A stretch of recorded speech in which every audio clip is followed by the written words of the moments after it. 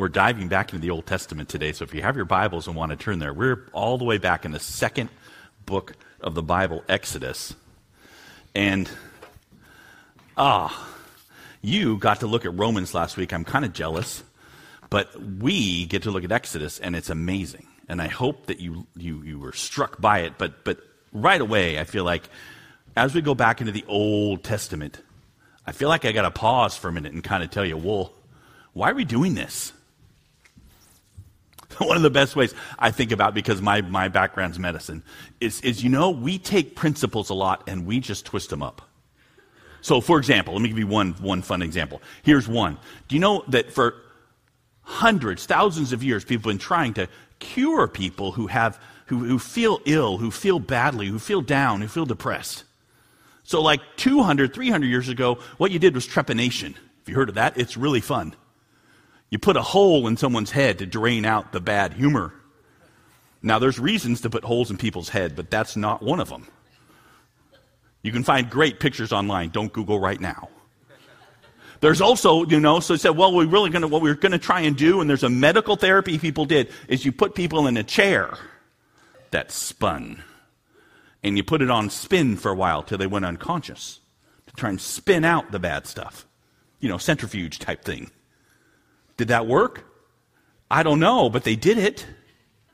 They do crazy things, right? People do, up until 1940s, the 1940s, that's like last century. I kind of remember, that's like, people would say that one of the best therapies for your illness is radioactive water. Go ahead, drink some. No, thank you. Why do we do those sorts of things? What are we thinking when we start doing these things? It's a little bit like bloodletting, right? Oh, you're sick. Let me go ahead and drain you of blood to get rid of the ill humor. Okay, you died of no blood in your... What? It's because it's based on a principle, and the principle wasn't right. Because we think we're trying to do something, it's not quite right. Because we think, well, what I got to do is get rid of whatever's bad inside of me, and I can do that by these variety of mechanisms, and it's not quite right. We do it with our Christianity too, right? I mean, I don't know what people are going to look back 100 years from now and say what dumb things we were doing in the year 2022, but there will be some. My concern, and what I hope you hit today, is that we look at this precious Word of God and we bring our own lenses and we make our own interpretations, but we're trying to make sure that we're grounded in the right things, the most important pieces. So as we've gone back to Exodus and we see, Exodus, it's about God delivering his people. But it's not just about deliverance, right? In fact, the emphasis really is God dwelling with his people. He grabs his people and he's going to be among them. You say, what does it mean for God to dwell among his people? What does it look like? And so, I'm thinking what the world thinks. That's my presupposition. God dwells, God is with me, God is with us when we're doing good things, when we're doing what he says, when we're more good than bad. And we start working towards that end to make us all into a people who do the right stuff so God will be with us. So super helpful as we start to go through Exodus, and we have, right? We've been through this act of God that rescued his people. They didn't free themselves. God did. He brought them through the sea. There's absolute miracle. And then he brings his own people out and he gives them this precious law. And we looked at the law. And not as God's commands being his enablements, but this incredible thing that they're impossibilities. Everything pointing forward to this reality, this main piece that you and I get, that our amazing God rescues us. He makes a way to dwell with us. It's all about him. And we even have a name, because I'm a New Testament Christian, Jesus Christ. He is the way. Everything is about pointing forward to him. And so we begin to look at the tabernacle, the way God said, I'm going to dwell here. And he made this very holy, special room, the most holy place, that only his ark would be there, the reminder of the covenant he had with them, but on top of it, a mercy seat. It's going to be all mercy. God's going to speak from there. Not going to be you at all. You can't even go in there. It's so holy because anyone who would approach God dies. So you have this room that no one can. And then outside that room, you have these two pieces of furniture that we've looked at, right? The bread of the presence, this bread of life. Gee, I wonder who that's referring to. And then you have this amazing lamp with the light that would go out, the only source of light in there, representing the tree of life, but also the light of the world. Gee, I wonder who that represents. Over and over, right? So all these things, even the veil that kept the holy God inside, and even the priests, as holy as you get for human beings, to go into that space that you couldn't get in. And we looked at that, and we looked at the priests themselves. Remember?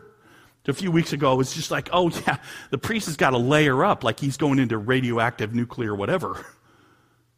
Because you don't just wander into the presence of God. And so he would have to put blood on himself and blood on the atonement and offerings. And you take this blood to get into God's presence. It took this atoning blood. I wonder what that refers to. Yeah. Who died on a cross, whose blood got right. All pointing forward to a Savior who would come and make a way and rip the veil in two and make a way that we could actually be with God. The defining principle, the message, the gospel is that Jesus Christ has done it all. Say, well, I want to work out of that. I want to understand that. How does God really work through these things? What do I do as a Christian? Do you know how to default back to? Back to the wrong principles again, like I want to drill a hole in my head. Back to, man, it's about God's probably really mad at me. I didn't do something today right. Instead, we have this to keep us, pushing us towards Jesus and to refresh us again in the hope that we really have, no matter what your day has been like, no matter what your life looks like right this minute. Jesus Christ has paid for you. He's so excitedly for you. Will you receive him? And the message that we have, even my role, here I am proclaiming. I'm not a priest, right? A priest isn't a proclaimer. I've got a message to proclaim because of this. We do, all of us do. So we go into Exodus today, into this place, and we've have this, and what I really wanted to think about is what's God's way? I want to encourage you with this. Because it's like going upside down on the roller coaster. That just can't be right. It just doesn't seem like that should be the way.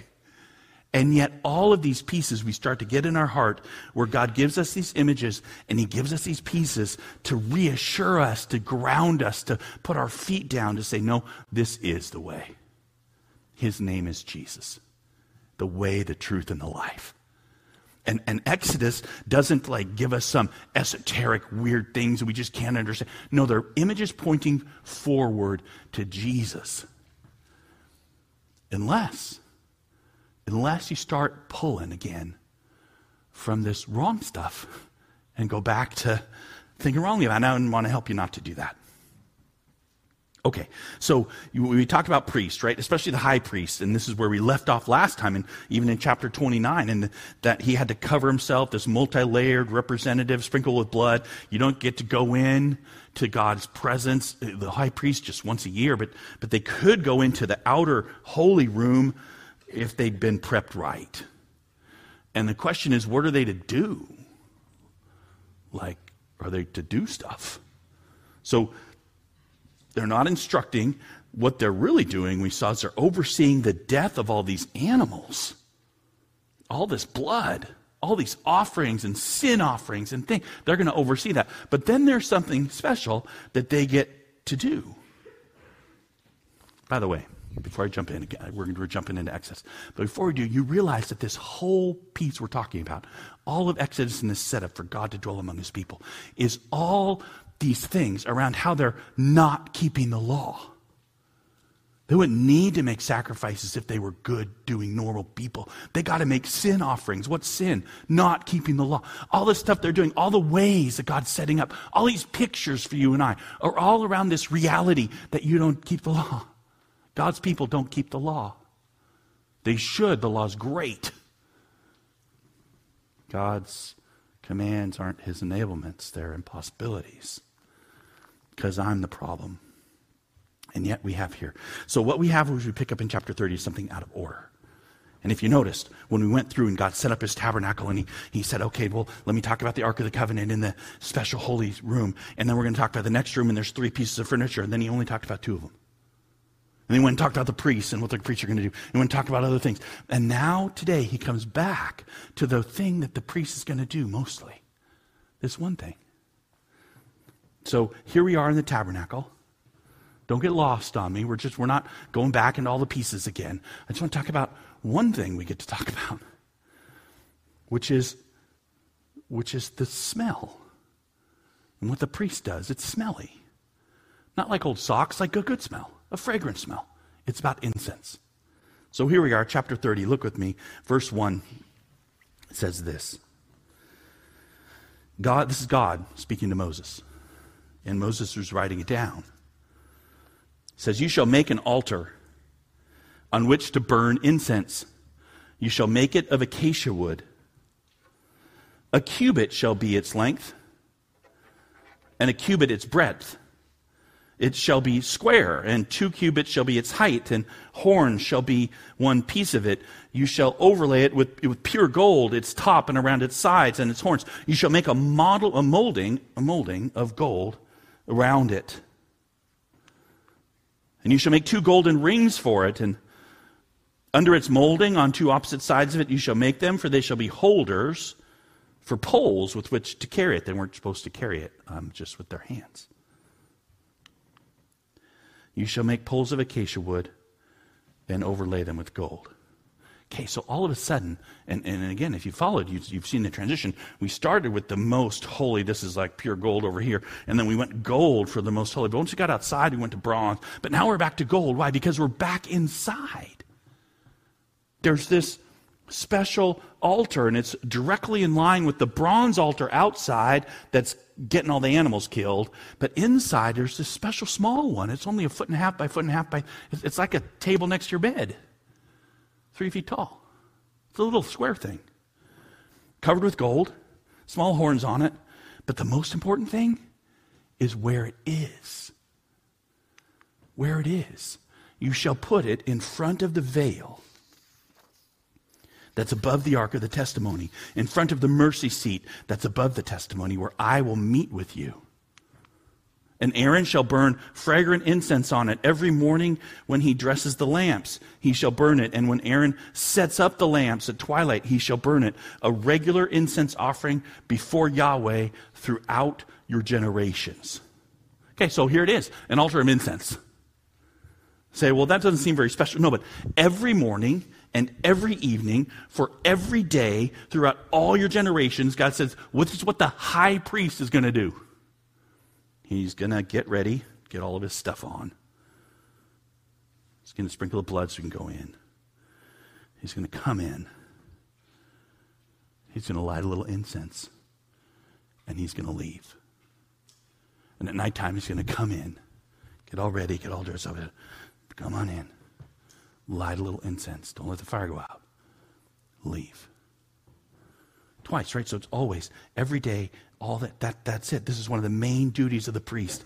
It's left it to the end to kind of emphasize this is what he's going to do. This is my main role for him that's constantly happening. It's not, and by the way, if you think about it for 5 seconds, it starts to get even weirder. Why? Because he's going to go in there and light incense and leave. Who smells it? The other priests? No. The people? No. It just happens inside. Like goes and goes away. And have you ever seen incense? Have you seen it wafted? It's like sometimes people carry it with a little censer and it wafts back and forth. It's like a little smoke. It comes, but then it kind of is gone. It's like almost insubstantial. It's like not very, it's almost like this is the main role, is to do this sort of, this is kind of nothing. Right? So this inner room that, and it's so important, the person that actually gets the incense is who? Well, that would be God. His presence is in there. So, but it's outside, it's in this other room. No, it's what's going to pierce the veil? What's going to fill the entire tent? This incense, right? So that's the thing that's about incense. It's kind of interesting, is that smells go everywhere. I know that because sometimes my wife cooks something in the kitchen and I'm upstairs and I can tell what it is. Right? Because the smell comes up. The smell like goes through. I don't know how it gets through the walls. No, I didn't go through the wall. I get it.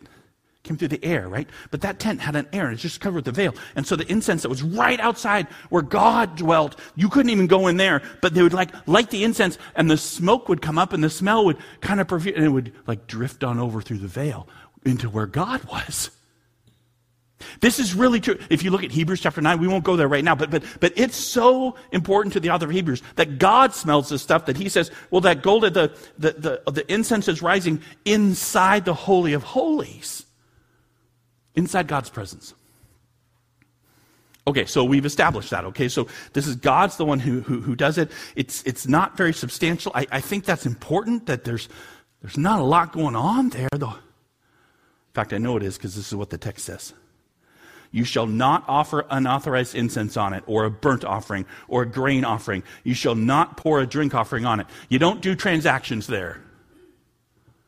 You don't do things there. The main role of the priest is not to go get it done to get rid of sin. The main role of the priest is coming here and lighting a little incense that's going to drift into my presence. That's the thing, right? By the way, don't you dare do anything else. Don't get creative. Don't decide God would prefer a different smell today. Don't make it about you. And that's the smell then that would go into the Holy of Holies. Not accomplishing, just acknowledging this central power, the only hope, the only action will be done inside where they can't even go every day, repeating this seemingly pointless exercise. And if there's one link that people often make, it's to prayer for this stuff. Notice that the priest isn't necessarily praying, although the habit was that later on they would do that. But the idea was the incense represents prayer. Prayer that kind of goes through the veil. We can't be in God's presence, we're not holy enough. But prayer. I say that because for example, in Psalm 141, it says, boy, let my prayer be counted as incense. Or later on in Revelation, I'll put this one up. It says, I'm skipping that for a second. Let me make sure. Oh, did it not make it? It's okay. In Revelation chapter 8, it's right there. Another angel comes and he stands at this altar, this throne room where Jesus is, and he was given incense to offer. And it says, with the prayers of all the saints on the golden altar before the throne. The smoke of the incense with the prayers of the saints rose before God in the hand of the angel. So this idea that our prayers are kind of like that, that they go through the veil, they get before God. That's great. Because then you think, okay, finally, Dax, you've given me something to do. Let's pray. Let's make a lot of incense for God. We'll be praying. And that sounds like, again, what I'm doing. I'm going back to task. This is not task. This is telling you what God is having the priest do, because this is reality. Right? The reality is, it's not directive that this is beautiful to God. It's only really seen, heard, smelled by Him. That it's not dispositive. It's not affecting Him. It's not telling Him what to do. It's not giving Him instructions. There's not special pleadings to say, let's get something done. This is like, oh, you are holy God. It's like humbling. The reality is to have the most consecrated, most holy human being, the representative of all Israel with their names on his chest, and he goes into the presence the closest that he can on a daily basis, because only once a year he goes any further, and he goes to the closest point he can, and what he does is light a little incense and then go away. It's an acknowledgement that I can barely even be here. I'm nothing. I got nothing. I'm doing this as you said because you're the director. And here's the Lord who smells and sees and is everything. Say, I thought prayer was my part and how we get things done. And instead, it's just a pleasant aroma. It's almost a distraction. There's all those people out there. They're doing evil and sin and wrongness. And the prayer is a sweet aroma of, no, we humble ourselves before you, God. You're the one. You're our only hope. You establish righteousness, not us. And it didn't take long for them to mess this up, by the way. Pretty soon they're offering strange incense in Leviticus. Aaron's kids are dead. God's serious. These pictures of you don't do anything and he's the only one who does it. Super serious. Back to the text, verse 10. Verse 10 says, Aaron doesn't want to move. Come back. There it is. Aaron shall make atonement on its horns once a year. With the blood of the sin offering of atonement, he shall make atonement for it once in the year throughout your generations. It is most holy to the Lord. So even for this altar to exist there, even for the priest to have something to do, to go light a little incense on it, it had once a year to be covered with blood, atoned for. Allowing you to tend it, and you have to pay, sprinkled a sin offering because you don't do it right, but you don't do the offering there, you just do the offering outside where these is more common, where death happened, then you bring it in and you sprinkle it on so that it's okay for you to do this. See how humbling this would be? We make it into ritual, and we make it into something like, oh, this is really special and good. No, this is humbling. This is the statement from God that you don't deserve to be in his presence. You can't come in. But I want to be with you, and so I'm making a way. What's the way? You go kill an animal. And you slice its throat and you drain its blood, and you bring the blood in and you sprinkle it around so that it covers and allows for you to even be near God. Well, I know what my flesh says to that. Fine. I don't want to kill any animals. I'm not going to do it. See how stupid that is? Because we're talking about reality. What's reality? There is a God. What's God? He's the most holy thing you've ever known. What's the only way you're going to be in his presence? It's going to take blood. It's humbling. I don't deserve ever to be around him. No one deserves ever to be around him. Let's look at atonement a little bit more, because the text does. The text says it's not just about the priest not really having a ton to do and it being humbling almost. Their action is to light a little smoke. But the reality is here is that ransom is what's happened for you and me. That's atonement. And he keeps talking about it. So even for the normal person, Yahweh said to Moses, when you take the census of the people of Israel, then each shall give a ransom for his life to Yahweh when you number them, that there be no plague among them when you number them. So you say, okay, well, why did he switch things like that? Because he's talking about atonement. No, he's not talking about atonement. He said, now he's talking about the census tax. And maybe even in your Bible, if you have little guidelines, it'll say census tax. But this is, if you look at it, it's not a tax. Not in the way you think. I know taxes. You got to pay money every so often to support something, support the government. So, well, God's saying support the government. No, look, what he's after is, whenever I count you, you got to pay a ransom. You need to remember you don't deserve to be alive. Right? That's what this means. So that plague doesn't strike you. Every single one of you is God's, he says. And I'm the owner, and you don't just get to count. You don't get to look at my stuff. When you come in, you got to be extra careful that you're even doing that. If you remember later on, David's going to make a count. Remember what happens? Plague breaks out. Because the people aren't David's. We got a king. We're God. And so what I'm after is says everybody's got to pay a little bit. It says so. That's just each one who's numbered in the census shall give this half a shekel according to the shekel of the sanctuary. The shekel is 20 gerahs. Half a shekel is an offering to Yahweh. Everyone who's numbered in the census from 20 years old and upwards shall give Yahweh's offering. So there you are. As you're numbered, you got to remember, even if you're not a priest, I don't even deserve to be alive. So we're going to charge everybody. It's $5 or $10. We don't really know exactly what the amount is, but it wasn't a lot of money. Every single person had to pay a little bit of money. And it wasn't about gathering the money. It wasn't about, oh, wow, that's going to, $5 from everybody, that's going to be a lot of money. No, it's about remembering who you are.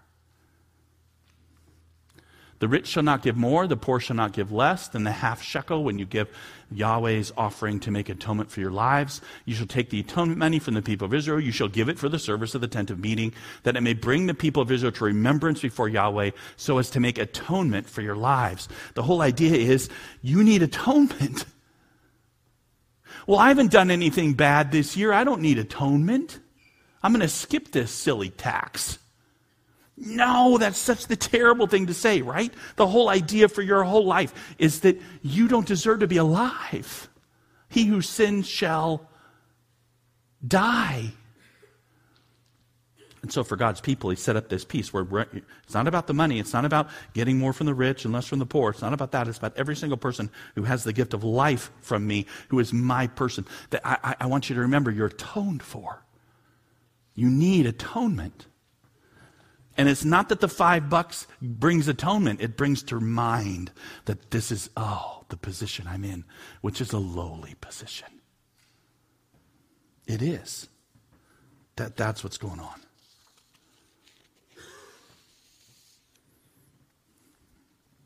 Okay. So far we've had the really important work of the priest, which is to every single day go in the morning and night, and the high priest get all dressed up and go in there and light a little incense and leave. And then we've got this idea of atonement, ransom, because really every single person doesn't deserve to be alive. Boy, this is making me feel good this morning, Dax. Thank you. All right. Let's look at the rest of the chapter. And then I want to bring a couple things out for you. So the next piece there is made holy. Made holy. And here it is. Yahweh said to Moses, you shall also make a basin of bronze with a stand of bronze for washing. You shall put it between the tent of meeting and the altar. You shall put water in it, with which Aaron and his sons shall wash their hands and their feet. When they go to the tent of meeting, or when they come near the altar to minister, to burn a food offering to Yahweh, they shall wash with water, so that they may not die.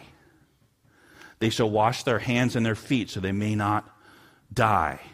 It shall be a statute forever to them, even to him and to his offspring throughout their generations. This is a statute forever. Make sure you wash. My grandma would be really happy at this point. Make sure you wash your hands and feet. This is like a restaurant thing, right? Man, we're going to make sure that it's clean. And no, that's not this at all. Right? They were, when they went into the tabernacle, even if you were clean, you go wash your hands and wash your feet. It's symbolic, right? It's this piece pointing to the reality that they're not clean. And so God says, I'm going to provide a basin for you before you come into my presence. You're already covered with blood and sprinkled. You're already got your layers on. You're already like prepped up. And now what I want you to do is make sure you know, even everything that you touch, you need to be cleaned.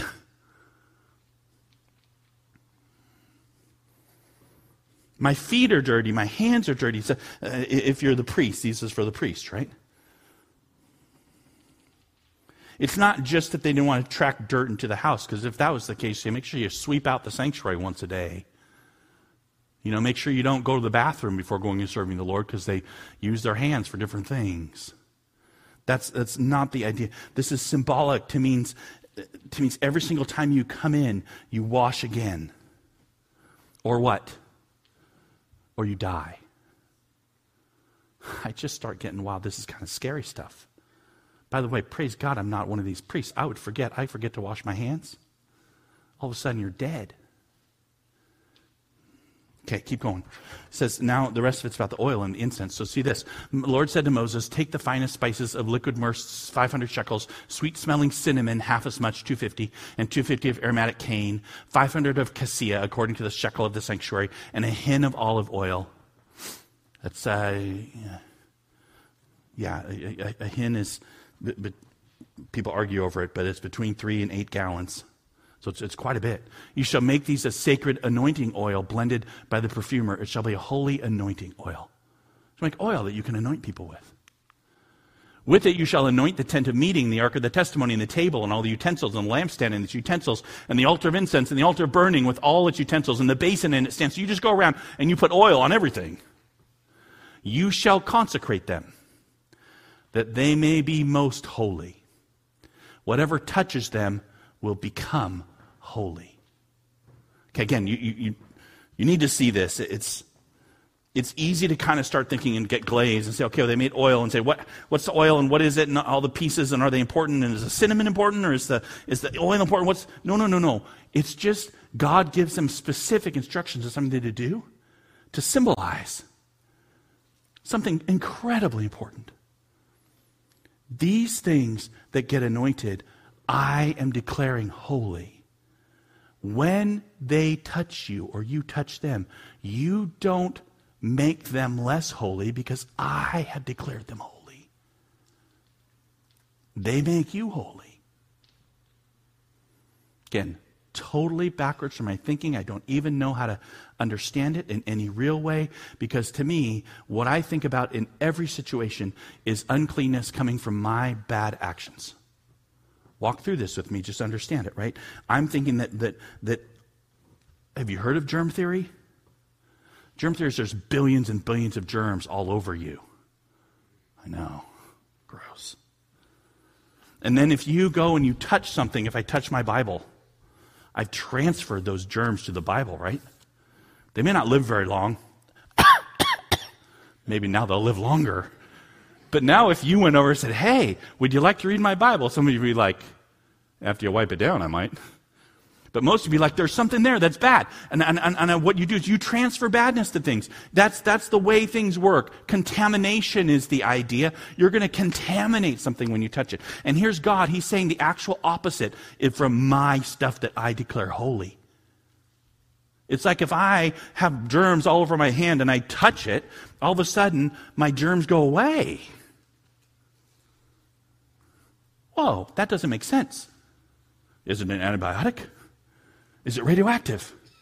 I start to think of ways I could make these, but the reality is it's just backward from my thinking. My thinking is that what I touch becomes bad. Instead it says, no, what I touch becomes good. We see this in Jesus' life, don't we? We see it all over. See the woman, right, who touches Jesus' robe and all of a sudden she's cured. She didn't defile Jesus. Jesus made her cured because he's holy. And so you start to see this backwards kind of thinking is God says this is what holiness is. It's me making you holy. Case in point, anointing oil, you put it on all these things, and then when you touch those things, those are my holy. You won't mess it up. I am holy. It may kill you because it's so holy. You guys know the story of Uzzah, right? A guy touches the ark and he dies. He didn't contaminate the ark. The ark got him. So there you go, and it's the same thing with the incense. So here you are. You shall anoint Aaron and his sons, well, his priests too. They may serve me a priest. You shall say to the people of Israel, this shall be my holy anointing oil through your generations. It shall not be poured on the body of an ordinary person. You shall make it like no other like in composition. It is holy. It shall be holy to you. I'm making this, and what's important about it is don't just go throwing it out. Interesting. By the way, you put it on Aaron and he's holy. Is he holy because he was acting ethically? Is he holy because he was morally upstanding? Is he holy because he's doing things right? No, he's holy because the oil got on him. Right? It's the marker. Very interesting. What God declares holy, that makes it holy. And then he's marking it by this oil. And there are most holy. That means anything that touches them are holy. You can't contaminate my stuff. And so then you have anointing Aaron, and that's fine. And similar, the incense, right? Don't you dare make this stuff on your own, he says.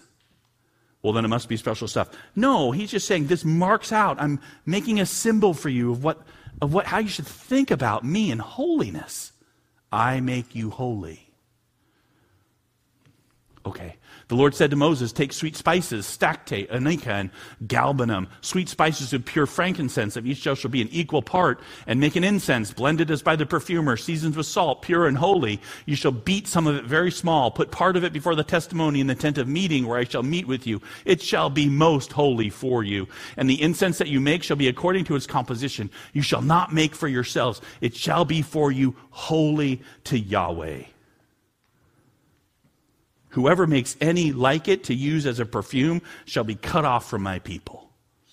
Okay, again, you're like, well, let me write those things down so I never buy a perfume that has those 5 ingredients. What were they again? Here's the answer. We don't really know.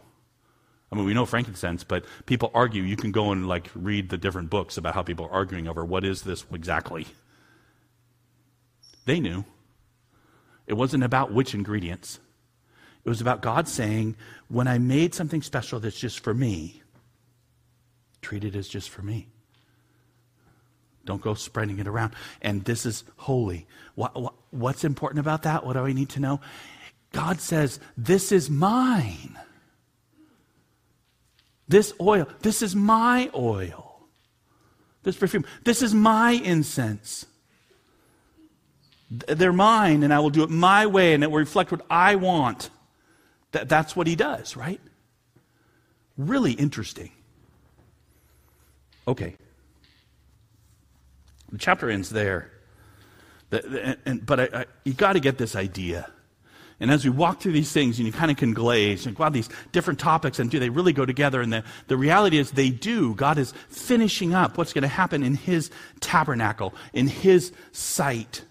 But you got to understand how this impacts you and your relationship with God. Because it starts to reinforce certain ways that we think about what our relationship with God is. We're not ancient Israelites, and we are not high priests. We have one. But because of that, you and I say, well, I'm going to take some principles from these things about how to serve God. That's okay, just take the right ones.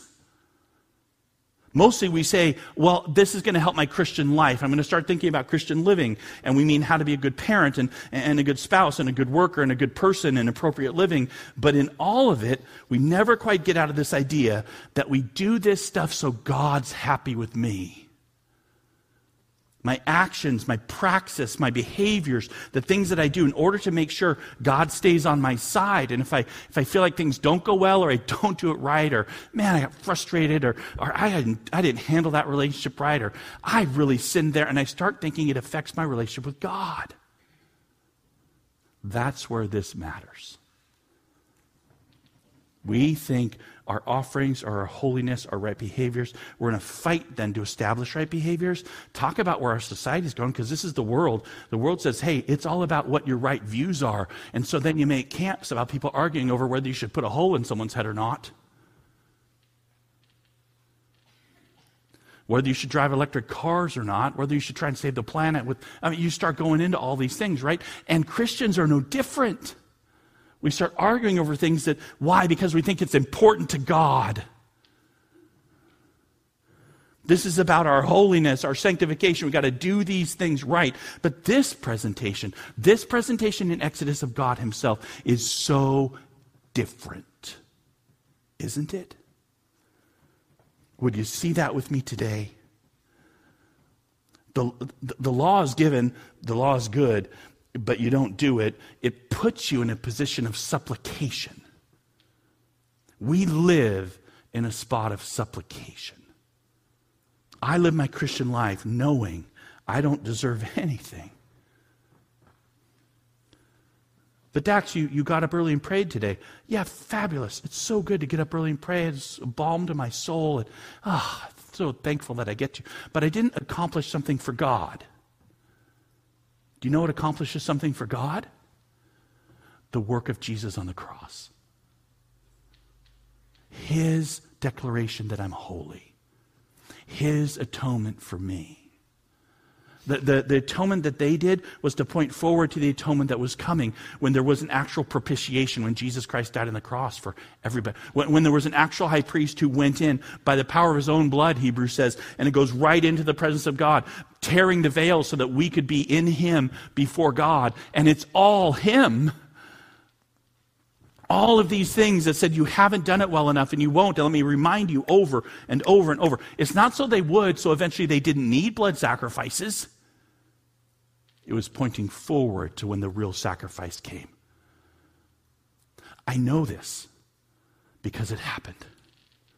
Right there between the altar, right there, the altar of incense.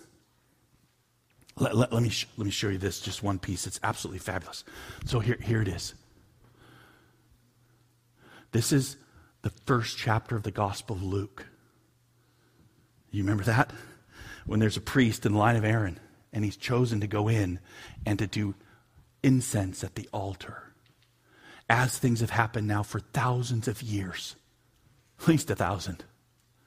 1,000 years, whenever the temple was there, they would go in, the priest would, and at this point it'd become by lot, and they would be able to start the incense in the morning and the incense at night before the veil, and just in hope that their waft of smell would go into the Holy of Holies. And right there, as he's doing that, comes the purpose for them having done it for 1,000 years.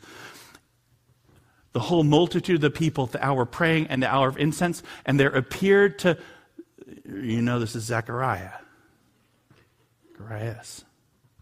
There appeared to him an angel of Yahweh standing at the right side of the altar of incense. The day came. Over and over and over and over and over, and it doesn't seem like anything's happening and nothing's going on, but just like prayer, and there's just over and over, you're doing this seemingly meaningless thing, and you just keep doing it and day in and day out and generation by generation, and then finally one day came everything that it pointed to, where the angel appeared right there in front of the presence of God. And the angel appears and says what? A Savior's coming.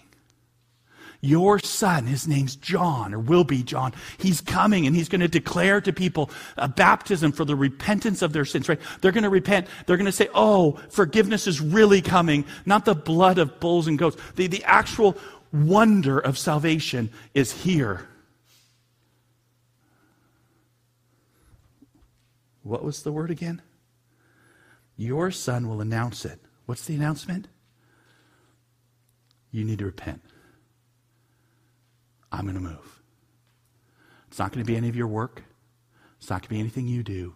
It's you saying, I don't deserve it. And me saying, I've got you. That's the whole message. And it happened right there in Luke's gospel as Zechariah said, oh, he's going to declare the coming of salvation. The sunrise is upon us. And he's talking about the coming of Jesus. And John, who would go before, saying the whole message has been, humble yourself. Because I, God, am going to save you. This is our life. This is the reference that we live under. This is what impacts everything about you, is this fragrant incense of Christ, as Corinthians says. That this reality that you and I say, it's nothing about me, it's all about what Jesus has done. Full stop. That's it. Get ready. You've been futile for all this time, but actual salvation comes and you don't do what you should, but one comes who would make atonement so wide and so broad that anyone can come in. It will never be about, do I have the right view of homosexuality? Do I have the right view of abortion? Did I do the right things for the church? Did I clean up my life enough where God says, good job, Dax, you're way cleaner than Johnny over there. Sorry, Johnny, if you're here. It'll never be about any of those things. It's always going to be, do you trust Jesus for you? Do you say, that's what I want? I want Jesus for me. I want Jesus because he's my only hope. And I know I had no hope, and now I do because he died for me. This is the cleansing of our conscience, and I'll end with this. This is what it says, how much more will the blood of Christ, this is Hebrews, the eternal Spirit offered himself without blemish to God. He's the perfect sacrifice, our great high priest. Purified our conscience from dead works, our fighting over the law to serve the living God.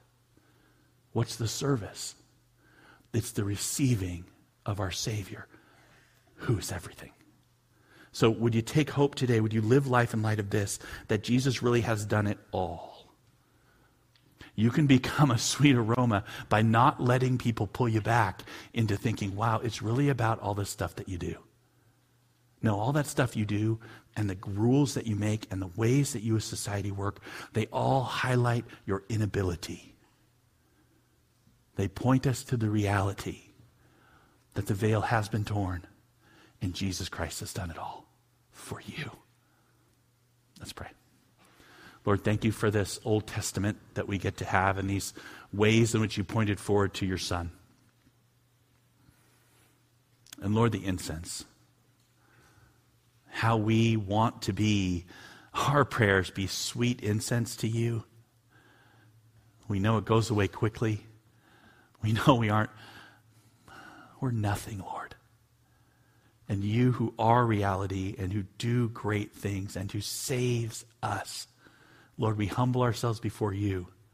We receive your Son. We're grateful. We pray that your Spirit might use us to bear fruit. And in every way, we just want you to be lifted high. In Jesus' name, amen.